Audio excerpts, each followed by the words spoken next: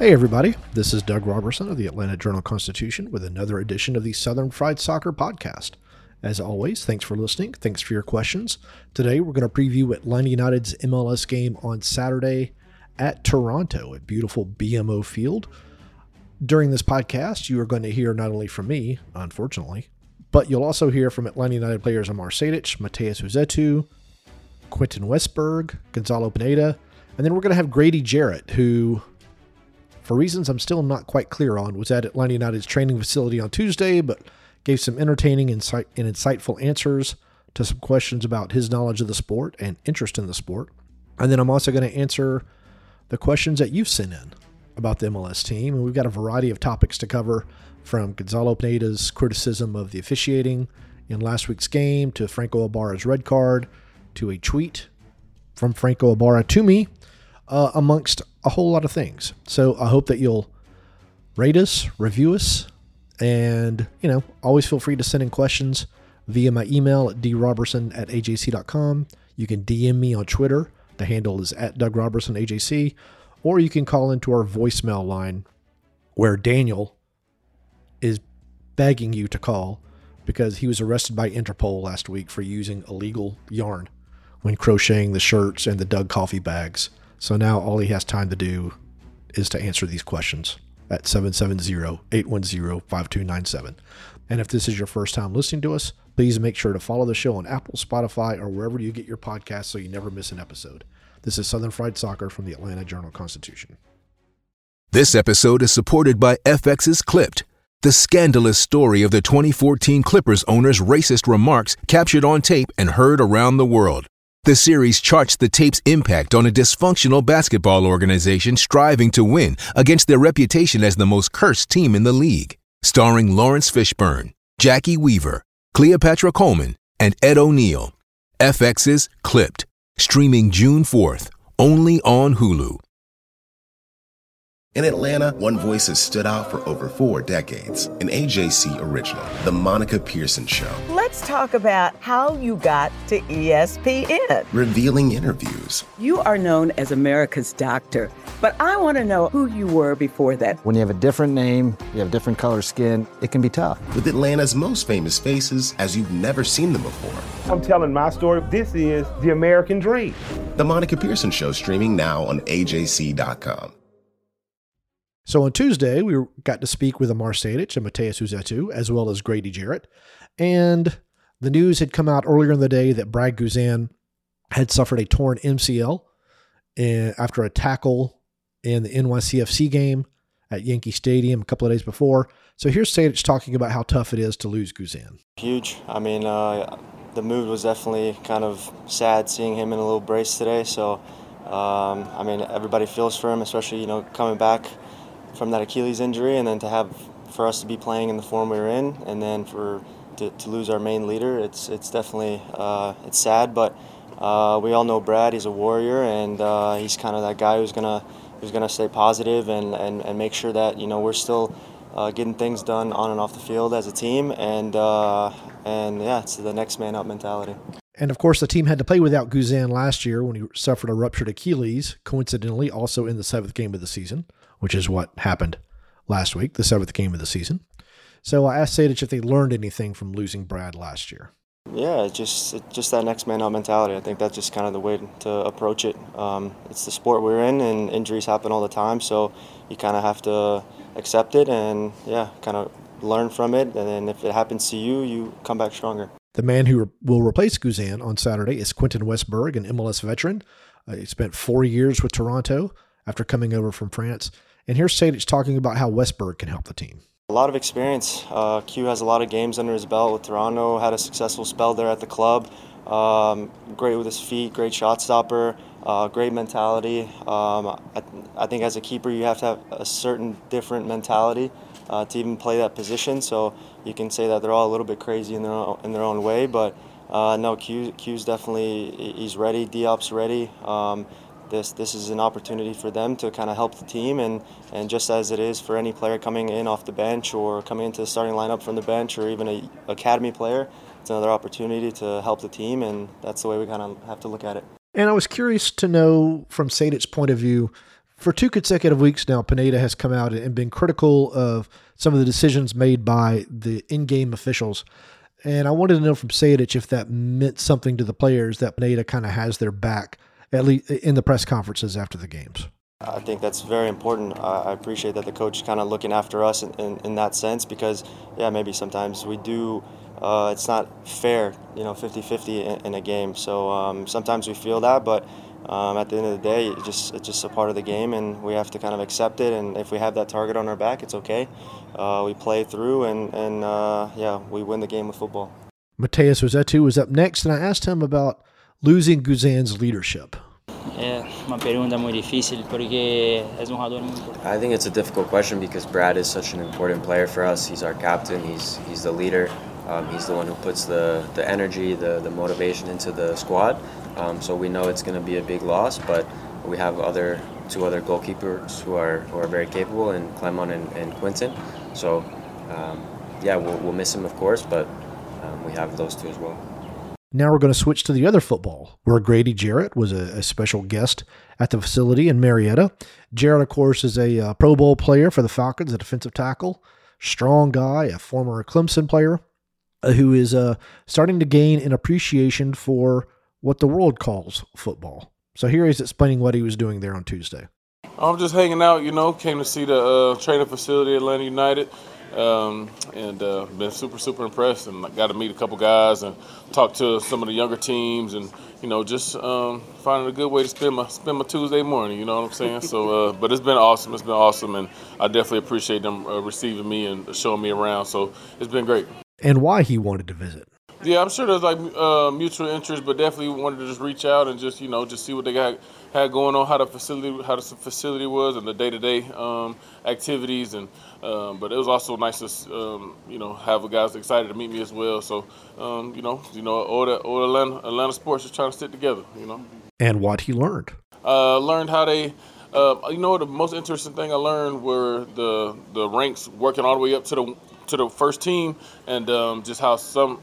I don't know what particular player it was, but he told me about how player started like the 12 unders and made it all the way to the team one, and just I like how they had the whole program, from start to finish all the way up to the pros, and because it's different like that in football.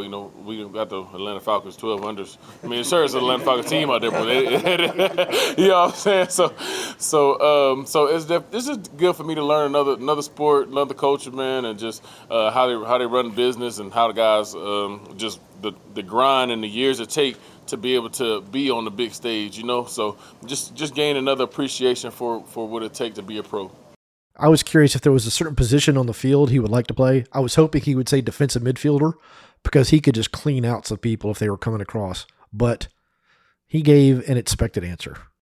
I like the guys that go score the ball. No, but I'll tell you my favorite player for Atlanta United since I've been watching, and this is because I watch him from outside there. I always loved the goalie because he just hurt himself recently, but I got to meet him today, and I was super excited to meet him because I always, whenever I go to a game, I always like the presence about him. He just seemed like just like the captain, man, just seemed like a guy everybody respect. And when I met him in person today, I definitely know why he's such highly respected and being a pro for so long, and then because I want to have longevity in football, so I always got such respect for guys who do it for a long time and just super pros about the game. So I was super excited to meet him today. And then I was also curious if Jarrett has a club that he roots for outside of Atlanta United. Necessarily, definitely Atlanta United, being an Atlanta native, man. So, I mean, I watch as a casual fan, I'm not ashamed to admit, but at the same time, that's why I want to come do experiences like this so I can gain more knowledge and be able to learn more about whether it's individual players or the team or the league. And I was able to ask a lot of questions, have a lot of questions that I had answered, this morning, and that definitely has sparked my interest more in the game since I've been here. So I'm excited to continue to learn and grow as a fan. And this I thought was pretty interesting. There's a lot of professional athletes who own or co-own or part of an ownership groups of soccer clubs. LeBron James owns a part of Liverpool, for example. So I asked Jarrett if he's interested in becoming part of an ownership group, and he didn't say no. You know what I mean? You definitely don't want to, close your doors. But before you enter into something, you want to get your knowledge up, and experience some things firsthand. And so that's kind of what I'm doing, just getting my knowledge up and just like I say, gain a greater appreciation for the game. And then with Atlanta United being such a great team in the MLS, I live 10-15 minutes from here, so I to have this opportunity to come see, a world-class organization, just do what they do at a high level, I couldn't pass that up. Now on Thursday, we got to speak with Westberg and Pineda ahead of Saturday's match. And just to give you a couple of details on the match really quick, Atlanta United, of course, is 4-1-2. Toronto is 1-1-5. They could get Lorenzo Insigne back this Saturday, which would be a huge boost to an offense that really hasn't done a lot. 8 goals for, 7 against, with expected goals of 7.5 to 7.4, compared to Atlanta United's 14 and 10 goals for and against. The teams, of course, have already played once this season. It was a 1-1 draw. Mateus Uzet scored the goal. But anyway, we wanted to know from Westberg how he can help this team win.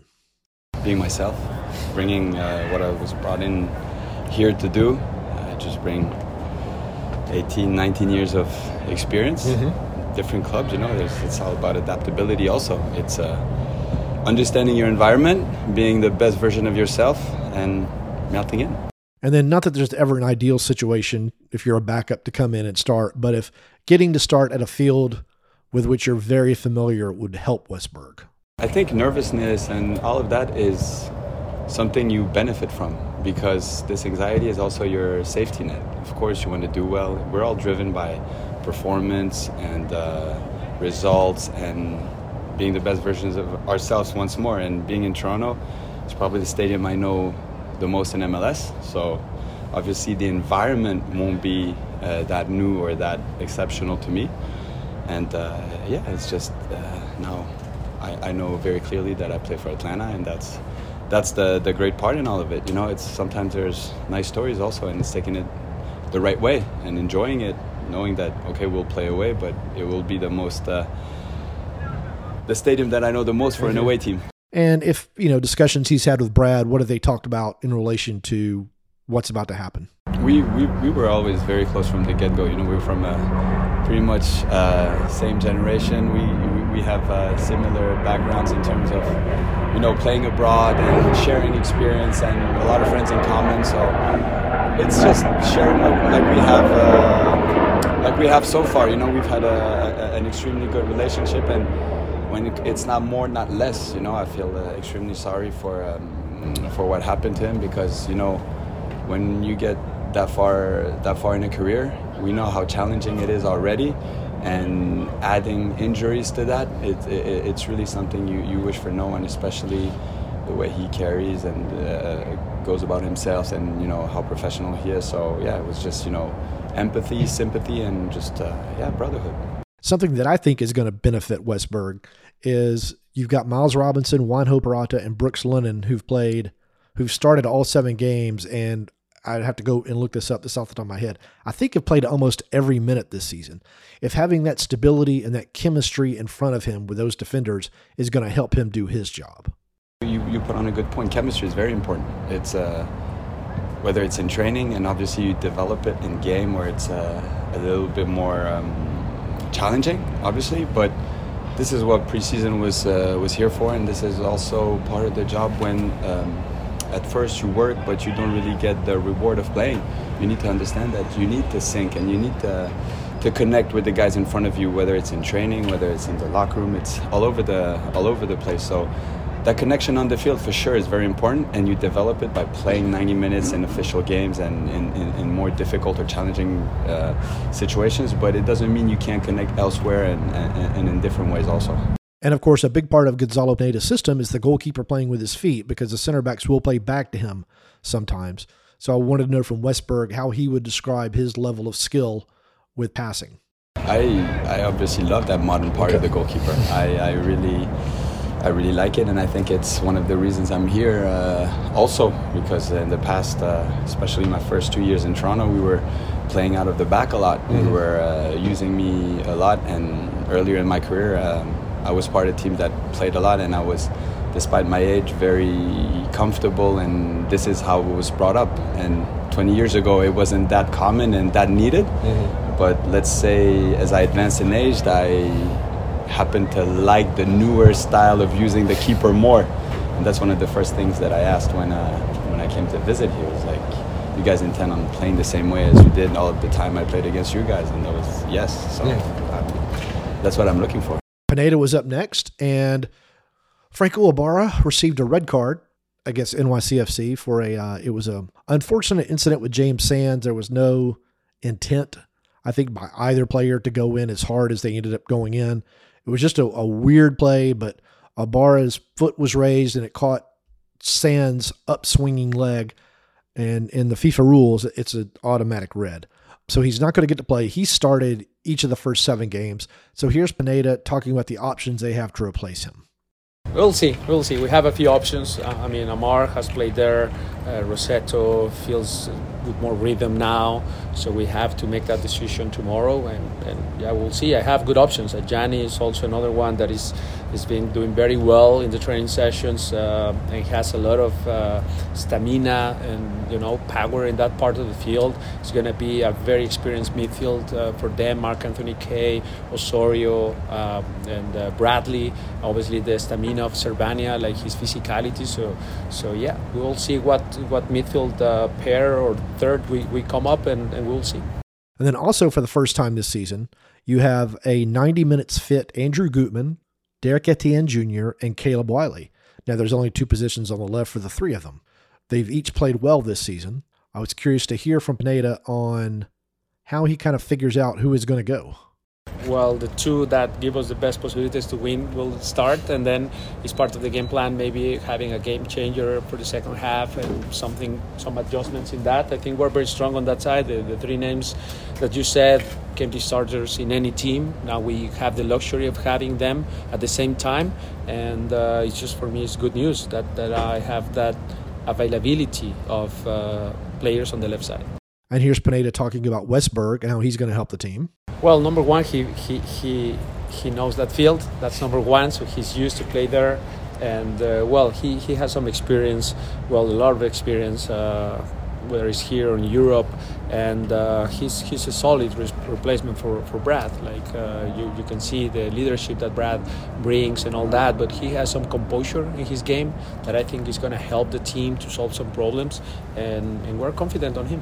Now, another bit of news this week was Caleb Wiley has been called up for the first time to the U.S. men's national team for its upcoming friendly against Mexico in Glendale, Arizona. So with those 3 players I mentioned earlier, Wiley, Etienne, and Gutman, competing for 2 positions, I was curious to hear from Pineda if, knowing that Wiley was going to go off to the U.S. men's camp and might possibly play a midweek game, if that would affect his decision how to use Wiley on Saturday against Toronto, also keeping in mind that the team plays next Sunday at home. Not at all. If something is for me great news for the club, for Caleb's family, for Caleb, for the academies. I think looking back at all the path of Caleb through all those years in the academy, and now those kids are now 12, 14 in the academies, and they see final product, a guy that is starting every game with Atlanta and a guy that is now with the national team at 18 years old. I think is motivation for all of them and for all the coaches that are doing a great job in the academies, for everyone working alongside in that path for Caleb to be here. It's just great news for everyone here in this club, in this building. But obviously very happy for Caleb because he's the one that has been grinding, he's been fighting, he's been competing, he's been having good days, bad days on training, bad days in the games, and he overcome many adversity. So very, very happy for him and this first of many call-ups with the national team. I was also curious, Pineda's thoughts on how Luis Araujo has played the last couple of weeks. He hasn't really been able to impact the game, I think, as much as most people expected. He got off to a decent start to this season, and Pineda brought up a couple of really good points about some misfortune for Araujo. Good. I think he's doing a lot of effort, and he's playing better every week. I think in certain situations he's been a little bit unlucky because he's been doing very good things, very good passes, at times very good decisions, and the goal didn't come up, right? So the other day he played a fantastic ball for Derek Etienne. It was slightly in offside, and from there it was the goal of Etienne that was disallowed, but he was doing that. Then he played another very good ball for Yaku, that from there we have the chance with Thiago and didn't end up with a goal. So he have had a couple of those passes and actions that can help the team, and I think once he starts to get rewarded with some of those, I think he will start to produce even more. But also on the other side of the ball, I love what he's doing defensively. He's doing a lot of work defending the fullback, working together with Brooks to defend that side, life or death inside the box, all that. He's doing all those things, and also very dangerous in transition. Is more active every time. He seems to be more active in that side. So I think he's doing the right things, and I hope he ramp up that into a more productive, right, for the team. I think that will come with time. And then the other bit of news that we've had this week is Ozzie Alonso rejoined the first team for part of its training session today. Once they broke off, he went and did some individual exercises, but it was his first time with the team. Brad Guzan was out there with the players, which is a little bit different. Usually the goalkeepers go off to a corner of the field to work. And you could hear Brad saying Ozzie, Ozzie, Ozzie, oi, oi, oi, as Alonso joined the group, and then they formed kind of the human tunnel, and Ozzie ran through that. So here's Pineda talking about getting Ozzie back. He's back. We're very happy. It was a good day for everyone. All the medical department, all the medical staff doing a good job at bringing him back. Now he's back with the team in partial portions of the session, and he will start to progress and ramp up to being full available. That may take a time, but it's good to have him back with the team for the first time in a long time. All right, this is Southern Fried Soccer from the Atlanta Journal-Constitution. When we return, I'm going to answer your questions in the mailbag. The AJC's trusted veteran political voices, Greg Bluestein, Patricia Murphy, Tia Mitchell, and Bill Nygut, are the essential source for Georgia politics. The Atlanta Journal-Constitution's Politically Georgia. Sign up for the newsletter, download the podcast, subscribe to the AJC. And I want to remind you, as always, the Atlanta Journal-Constitution has a special offer for our podcast listeners. If you subscribe today, you can get 3 months of unlimited digital access to the Atlanta Journal-Constitution for just 99 cents. That's all of our sports coverage, our politics, our breaking news, our investigations, our food and dining. You can get all of our stories on AJC.com, access to our e-paper, and our assortment of newsletters, including Bradley's Buzz from Mark Bradley. So join our community by going to subscribe.ajc.com/podcasts. That's subscribe.ajc.com/podcasts. So you always know what's really going on. And just, to fill you in, we were at the Masters all week last week, a group of very talented sports writers who did a fantastic job there. Our Braves coverage, nobody beats our Braves coverage, our Falcons coverage, our Hawks coverage. The Hawks are still in the playoffs. Lauren Williams is documenting that. Chip Towers with Georgia, Ken Segura at Georgia Tech. We've got you covered for just 99 cents for 3 months. I mean, that's a pretty good deal. Now, on to the mailbag. I want to remind you that the call-in number is 770-810-5297. So while Daniel is serving his Interpol sentence in Madagascar, he could still take your phone calls. I don't know how he worked that out, but he did. Just don't ask for any crocheted T-shirts or coffee bags anymore, because illegal yarn is a thing, and Daniel was punished. On to Nick, who wants to ask where I think the team will finish in the final standings after seeing 7 games with 5 of them being played well. Thank you for your awesome coverage. Well, thanks, Nick. It's a fun season so far. It's a very, very different season so far than we've had from Atlanta United. This good start is something that we don't see too often, or we haven't seen too often the past couple of years. Right now, Atlanta United is in 3rd place with 14 points. It trails Cincinnati by 3. New England has 16. Columbus has 13. Nashville 11. Chicago 9. NYCFC 9. Orlando 8. Toronto 8. Cincinnati is having a very, very hard time scoring, and there was just a report that it's about to sell one of its standout offensive players to a team in Italy.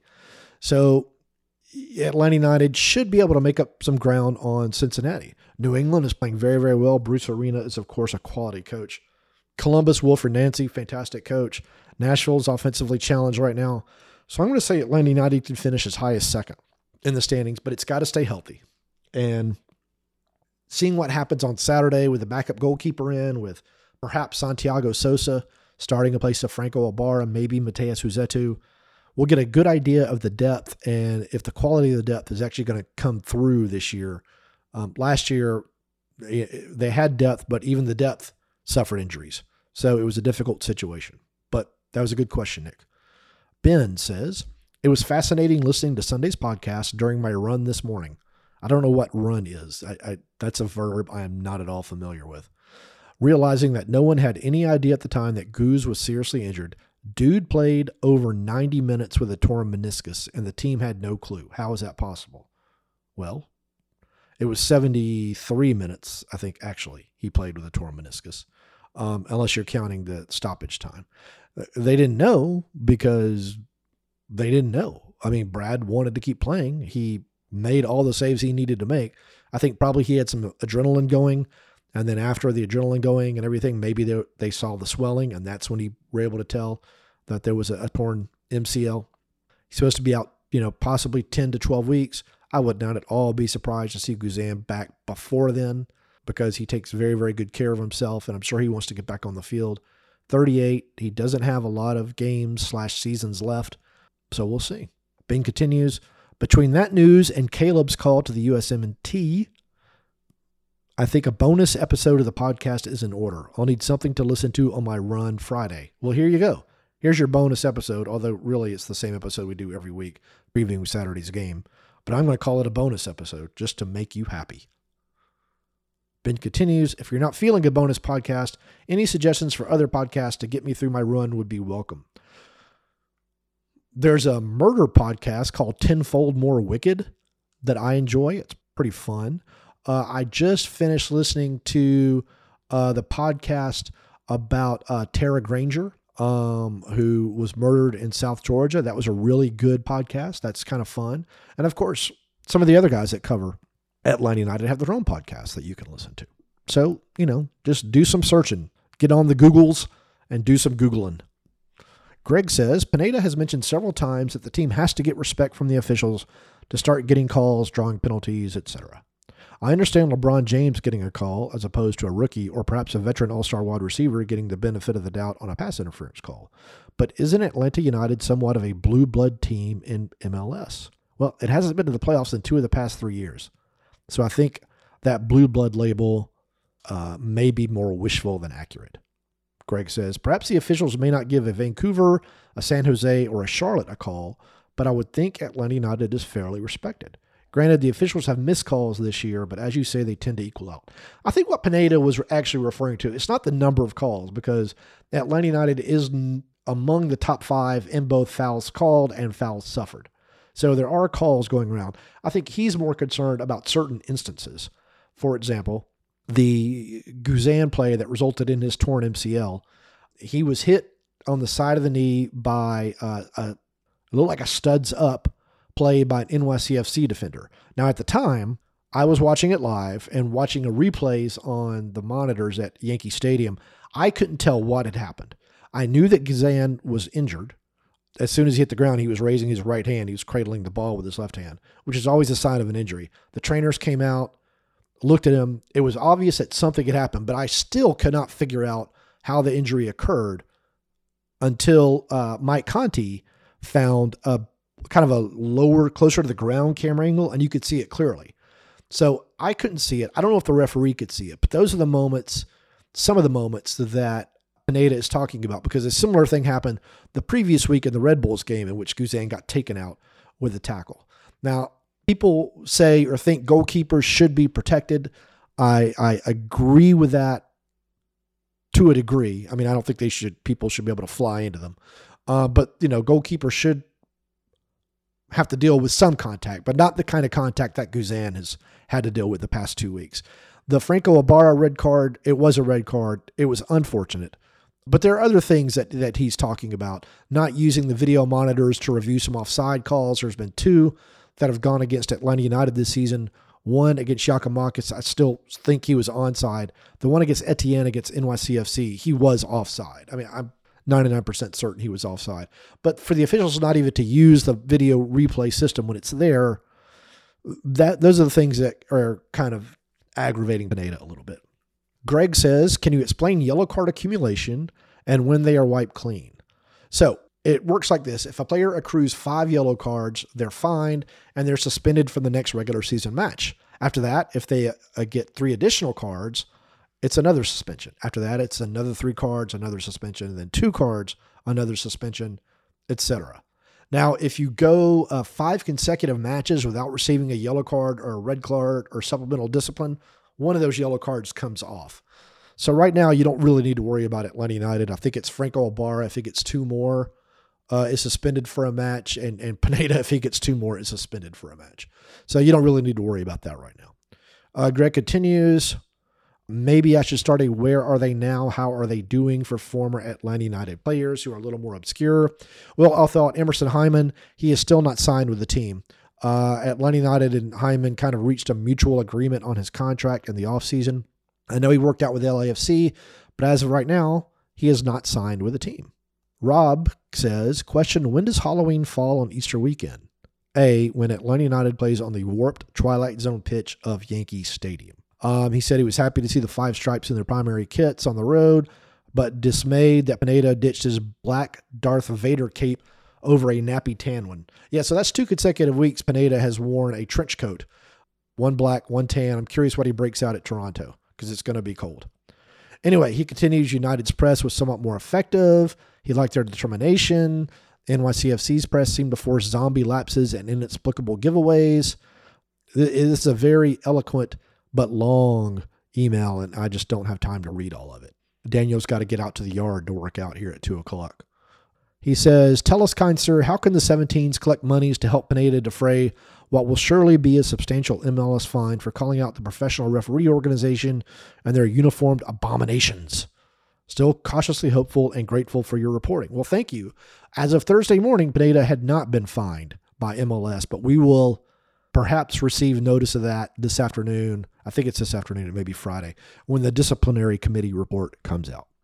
Steve says, it might be an interesting subject as to how the live TV ratings and revenue from Apple companies compares with the former arrangement with Bally. We're not ever going to get that. Well, we are not going to get that unless Apple decides to mention it's not going to come out. He says he misses seeing the games on TV as he will not pay extra for Apple. Well, then I can't help you, buddy. It's your choice how you spend your money, and you obviously have a right to do whatever you want to, but the games are on Apple. That's just how it is.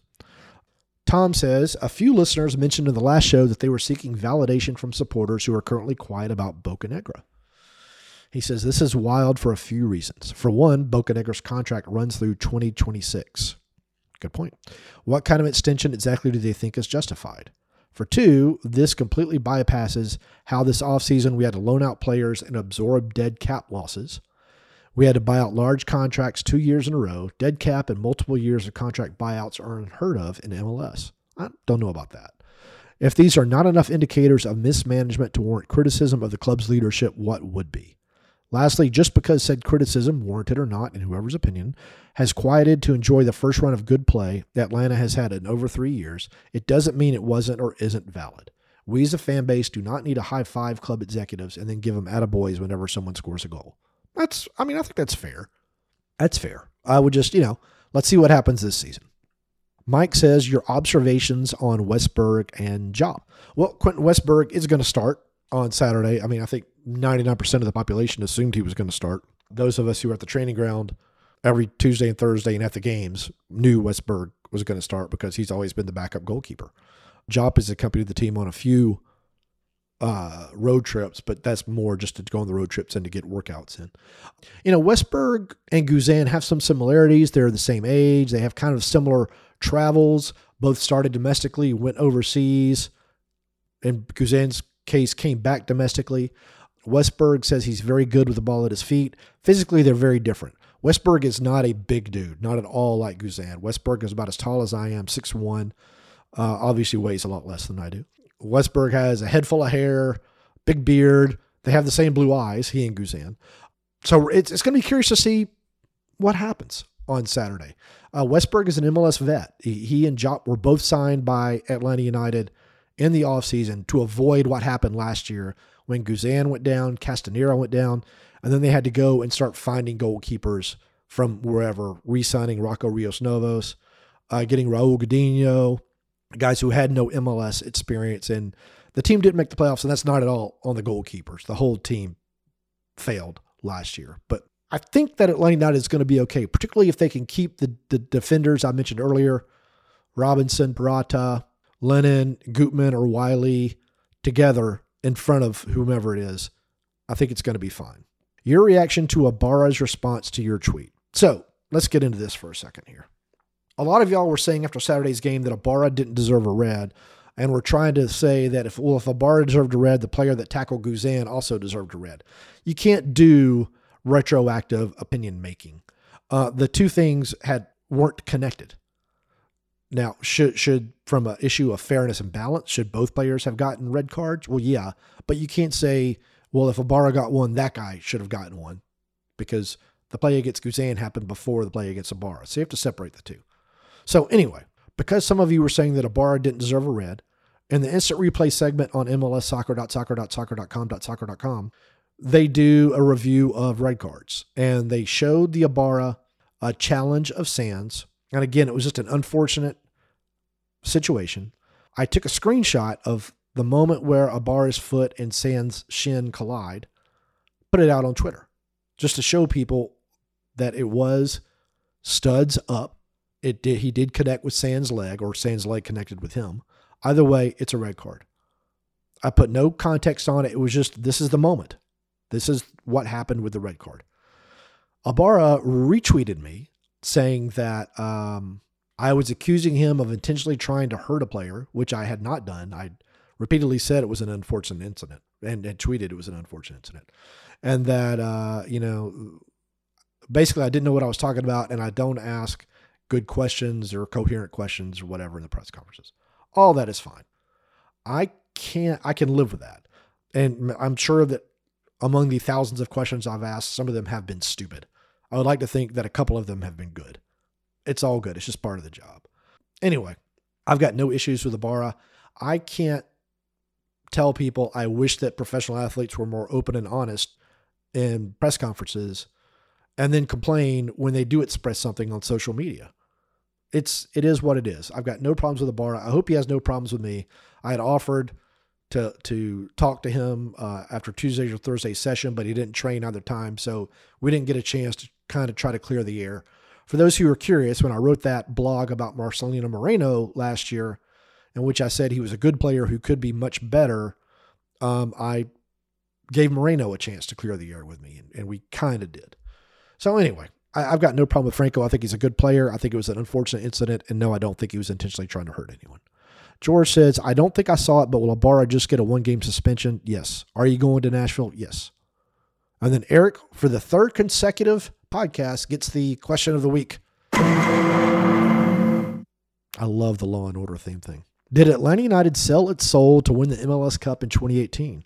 If not, how do you explain the ridiculous misfortune they've experienced, beginning with Joseph's missed penalty kick against Toronto? I think that was saved by Westberg, actually. And the 2019 playoffs, and continuing through Brad Guzan's injury on Saturday. Well, I think it's probably, Eric, that you're just not being a nice enough person.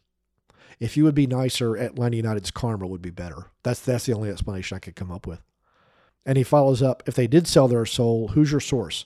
I'm seeking representation for a novel, and I'm in desperation mode. So if you know someone with ethereal powers, I'd appreciate an introduction or at least an email address. Well, pleased to meet you, Eric. I hope you guess my name. This is Southern Fried Soccer. As always, hug your loved ones, communicate with your loved ones, pray for Daniel. Y'all take care.